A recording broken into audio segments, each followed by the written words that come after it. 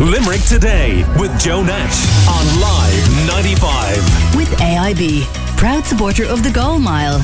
You can register now at goalmile.org. AIB, we pledge to do more.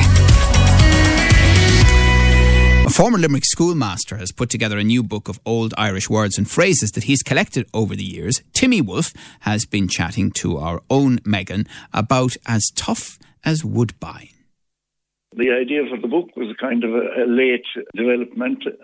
Down through the years, I was interested in the subject matter, old people and the way they spoke and so on. And as many as 60 years ago, I attempted to do something about it at school. I'm a school teacher, I collected a lot of stuff, or at least the kids did. But at the end of the day, somebody lost them, and that nearly broke my heart. So I just let it lie until about 3 years ago. And I said, look, I'm getting old now.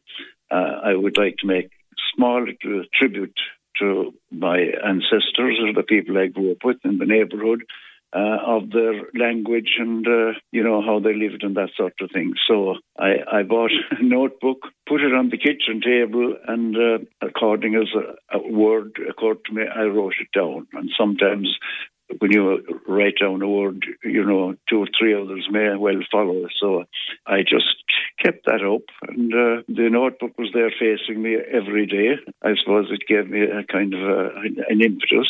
Then I decided that I wanted to make a little pamphlet or something like that, and my family got interested in it, and I found an essay by a granddaughter of mine, Roisin Moore, that she did in college in Limerick, and her father, who was my son-in-law, Tom Moore, who was a graphic artist, was a lot of the job of producing it and so on. And that went on for most of 12 months because he's a very busy man. Then we decided it was time to go because I couldn't think of any more. The only words that are phrases concerned are in this book are ones that I was familiar with, although there were quite a few words that I heard only once and in different locations. So anybody could look at these words in maybe Dineen's dictionary or something like that, but that wasn't my aim at all. I said I wanted to leave a little tribute to my parents and family and place I grew up with. So, around how many words are in this book?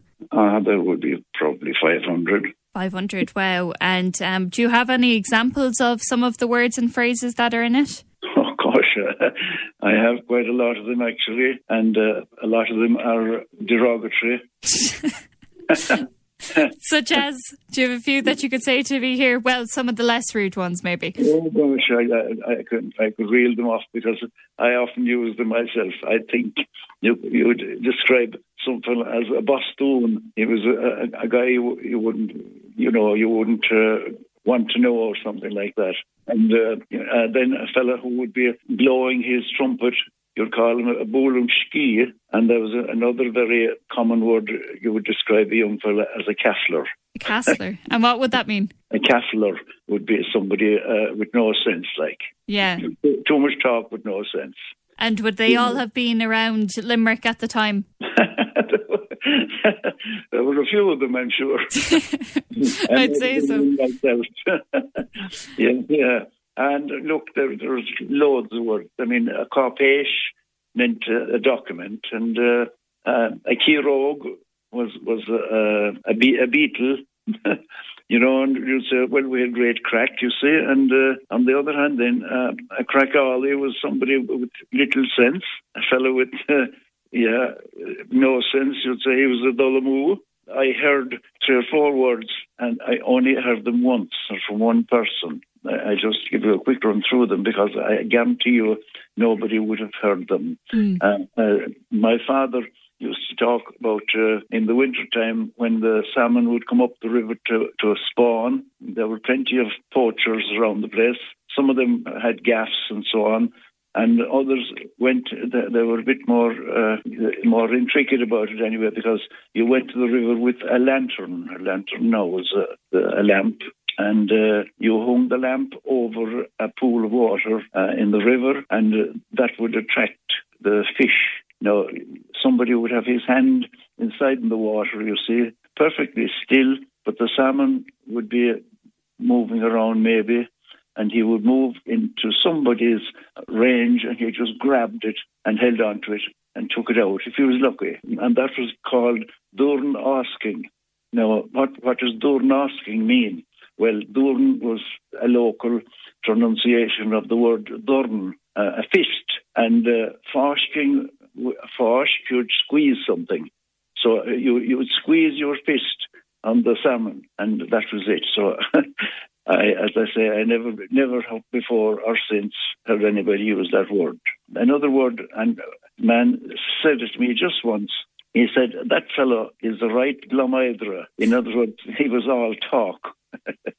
Yeah. And another one then was, somebody who was maybe full of a little bit of grandeur.